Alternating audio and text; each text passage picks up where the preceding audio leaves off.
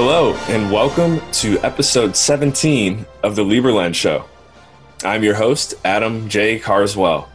Today we are joined by David Ament. David is an economic advisor to the president of Lieberland. David, thank you for joining us today, and do you have any opening remarks for the listeners? Oh, sit down, buckle up, and put your hats on. That's an answer from someone who I can tell has probably spoken publicly a few times before. Once or twice. Speaking of that, can you tell us where you have maybe spoken once or twice? Oh, let's see. How about the World Economic Conference in London? Audience of 25,000. This coming week, I'll actually be at the Oscars, speaking at a charity event of a bunch of entrepreneurs, investors, and philanthropists. And let's see if we can get in their pockets and make them even more philanthropic. Cool, yeah. Pretty decent sized stage, we would say. That one's, I'm hearing 1,000. There's multiple stages because there's a conference, educational conference that goes on over a few days. And then it leads up to the big gala, the black tie, red carpet event. And as I understand it, that room's 1,000. I would imagine that some of the lead up rooms and breakout sessions and so on for education of entrepreneurship and investors. And I would imagine that's going to be a bit on the smaller side as people roll into town and it's divided out. Those 1,000 people or what have you are probably spread out into different places. Nice. Well, David, you are speaking to a nation today, so I hope that's exciting news for you.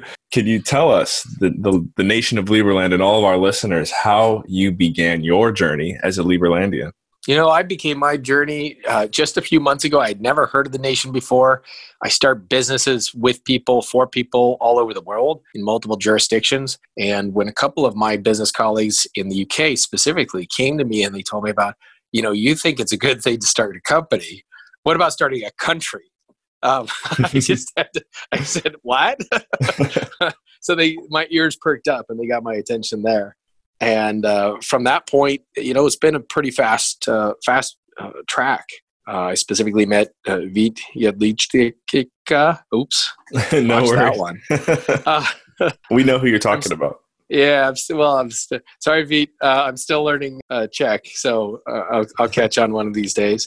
So I met him in Vegas. I ended up flying for the day to meet himself and Thomas Walls, who's the Minister of Foreign Affairs.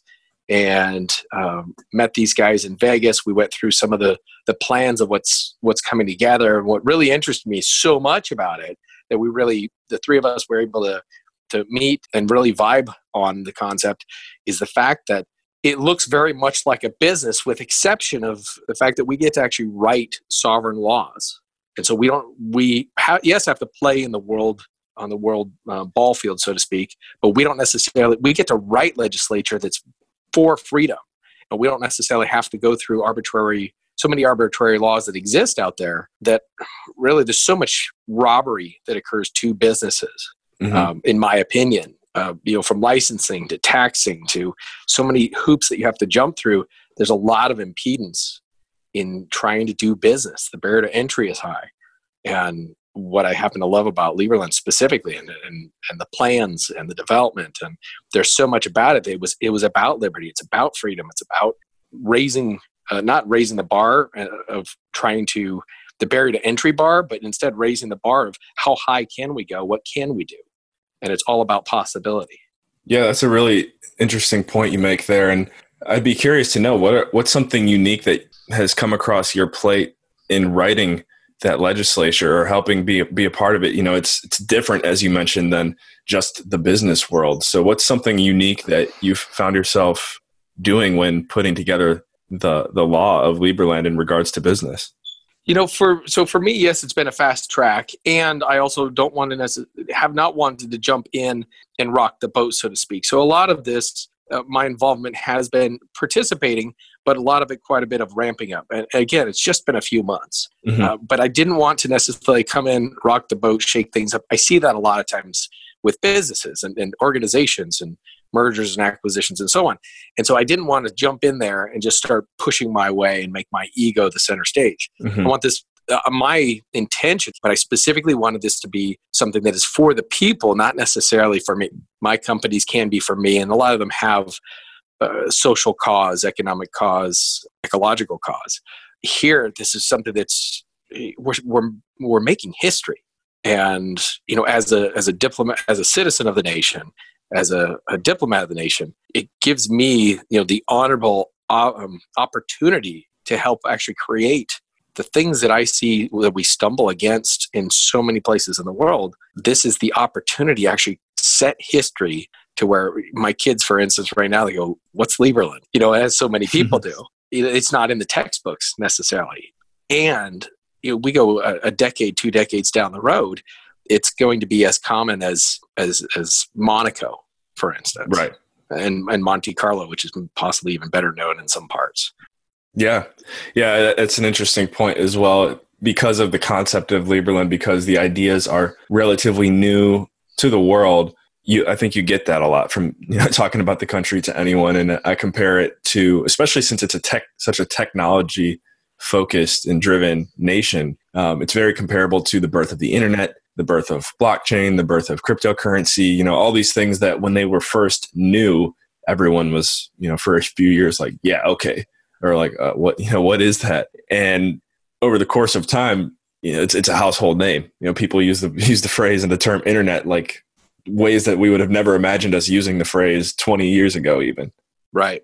And I've seen, I've seen quite a bit of that. I was in Silicon Valley in the 90s, specifically the late 90s when, we were in the dot-com boom. And then in 2001, we were in the dot-com bust, the balloon pop, so to speak. But the internet has not gone away. It's not a fad. And so the idea of having decentralization, like right now, cryptocurrency is, depending on what circles you run in, some people go, what? What is this? What are you talking about? They've heard of Bitcoin, but beyond that, they have no idea what it is or how it works. And the ability to have it decentralized will potentially, Lieberland is actually setting an example of decentralized government in the sense that these are potentially decentralized sovereign nations.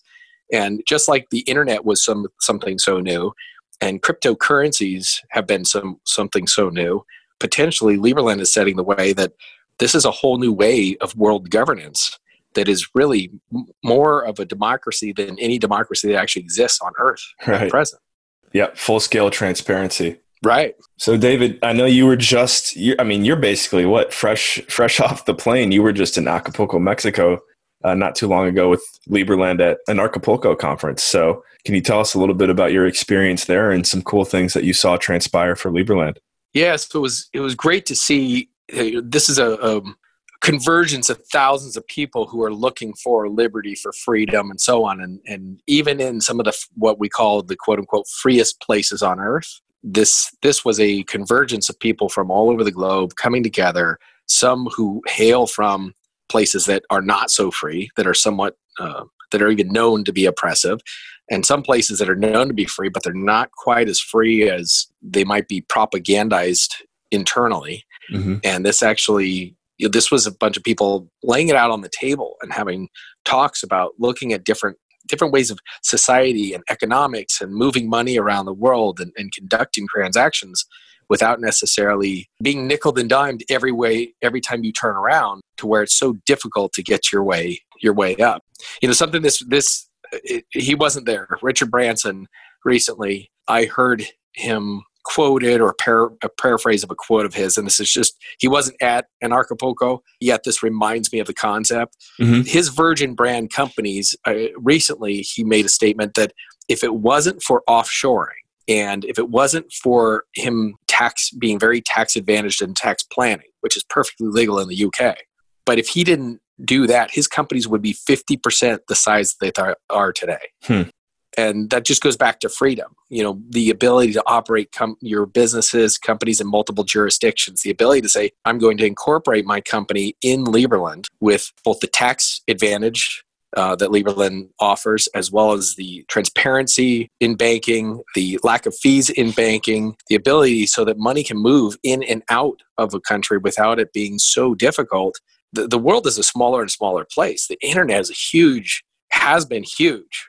Right. In creating transparency for most nations. There's some that are oppressed where the government shuts down how you're able to use it in certain sites and so on. For the most part, most of the world, the internet is pretty free. And to have that plus jet travel the way it is today, in a matter of moments, you can travel, hours today by, standards of when Einstein was in Cambridge and went to Stanford.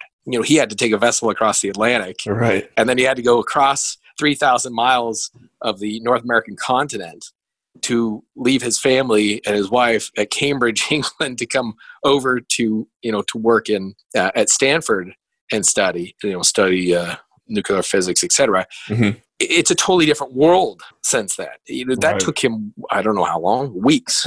Yeah. Right? 6 weeks is my estimate. It took him 6 weeks just to go from point A to point B. The same travel now from Silicon Valley, California to Silicon Circle, London, you're talking about 10 hours. Right. About. You sit down, they close the door, 10 hours later, they open the door, you stand up, you're in a new land, a new continent across the whole ocean, half a world away. It's an amazing time to be alive, and freedom is more important than ever before. And for us the people to be able to have that freedom, to be able to transact, move about, communicate just openly. And so back to Acapulco, your question again, it's just this is just that convergence of people who believe in such a thing. And of course, a lot of people are very interested in how do I participate. And there's some people who are just the real movers and shakers and the trendsetters who are there. Yeah, I totally agree. And I look at it as kind of what the closest thing we can have to pioneers nowadays. And when I say pioneers, I'm referencing 200, 300 years ago when we had people leaving Europe or other parts of the world to come to the US because of the opportunity and the freedom that was there. Now that kind of everywhere around the world that we know of has been occupied, now it's time for the internet. And so who's going to be who are the pioneers of the internet? I'm sure there's already thousands of them out there, but in regards to starting a nation, this is like the prime example. This is why it's hard to find direct comparisons to it, because it literally is the pioneer sample. Right.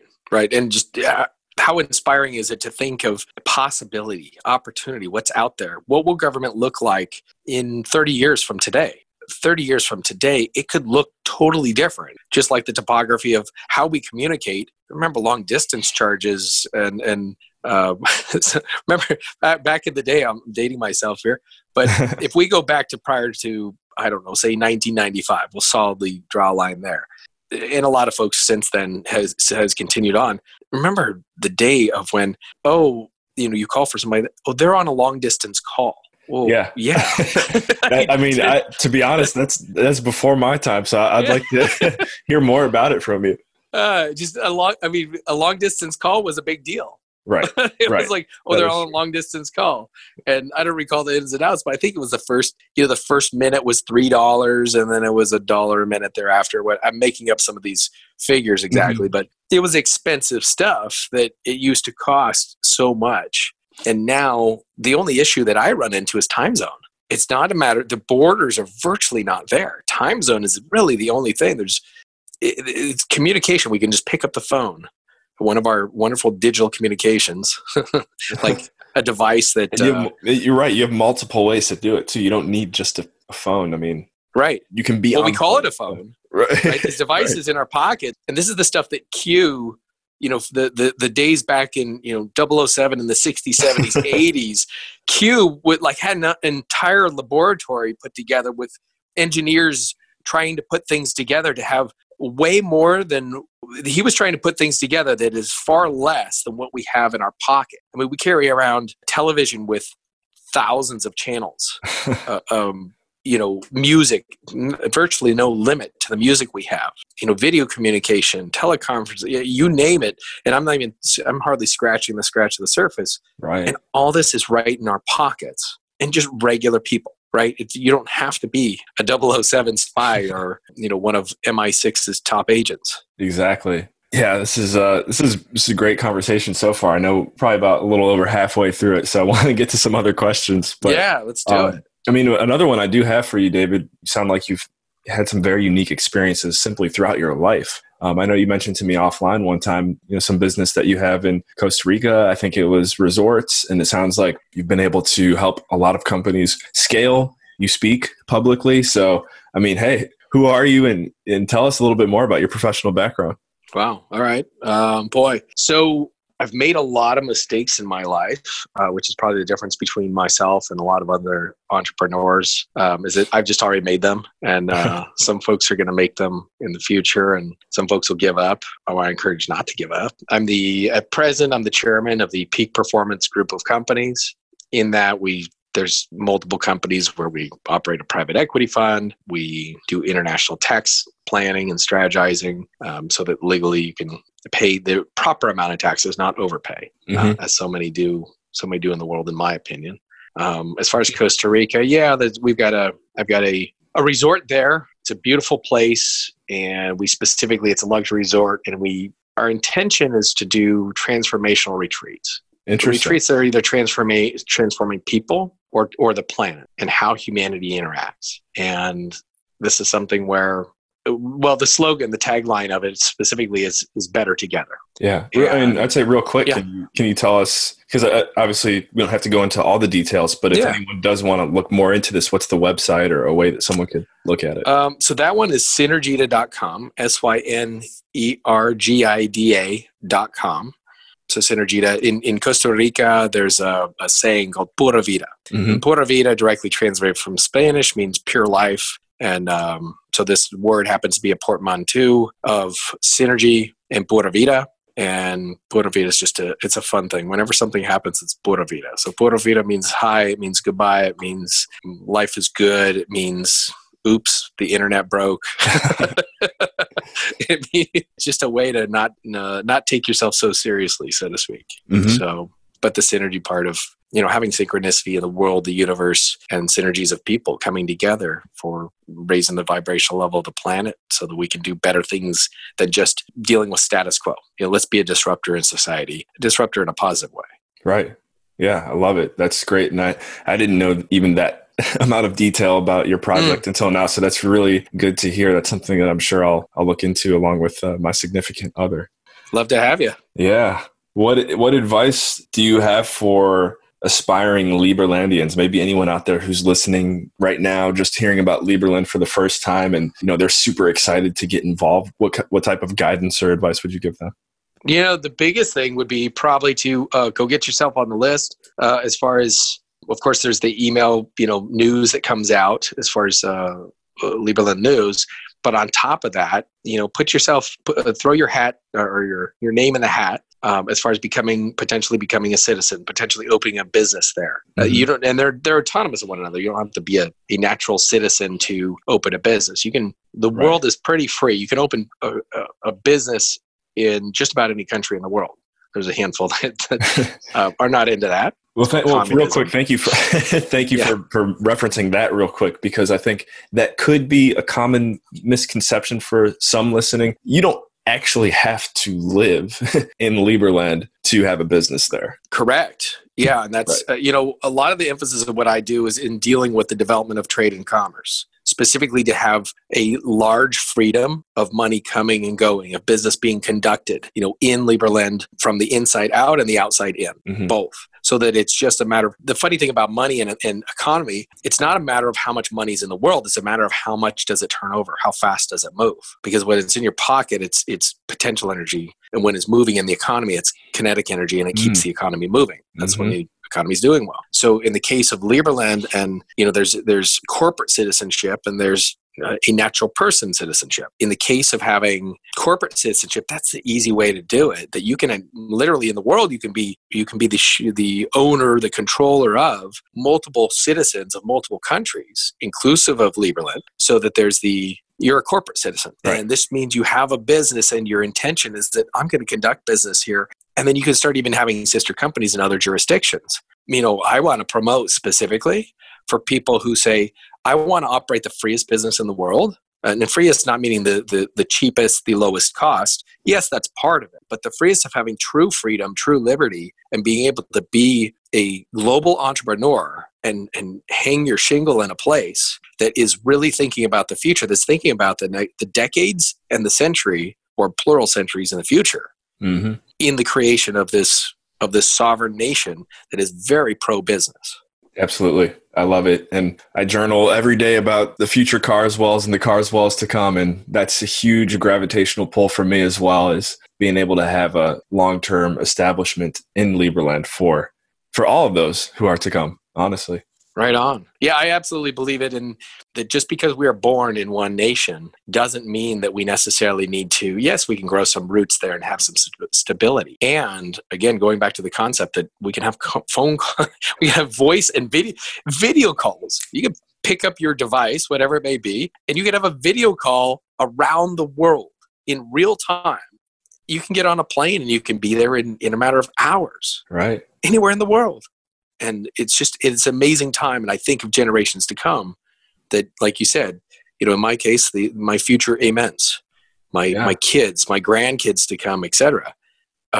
What will the world look like for them? And how will it be such a paradigm shift from what it has been for me in my decades here? What will theirs look like? And how expansive can it possibly be to where limitation is something like, oh yeah, limitation, that's something that, back in my dad's generation or my grandpa's generation that they had. Yeah, that word. We don't really use that word anymore. We don't. Yeah, removing the limits, and then it's all you from there. Exactly. So I want a big part of that is specifically having a sovereign, the foundation of a way to operate in the world, operate your business, operate your life in a sovereign nation that has control of its own land, its own laws. And the truth is, it's so much of a democracy / meritocracy, where the people actually have the ability to make a change based on their voice, on voting. And more so about there's certain jurisdictions in the world, some, very few, to where you have the ability of canceling laws that don't make sense versus continually to create more and more and more laws. Right. And a lot of them expire. Exactly. David, it's been good connecting with you here. I'm sure we're you're a fellow Silicon Valleyan as well. I'm South Bay, you're North Bay, so we'll connect sometime outside of this. But everyone, thank you for tuning in. This has been episode 17 of the Liberland Show with David Ament. David, thank you for joining us. It's been a great conversation. Adam, thanks so much for having me. All right. In the name of freedom and in the name of liberty, we will catch you guys in the next episode.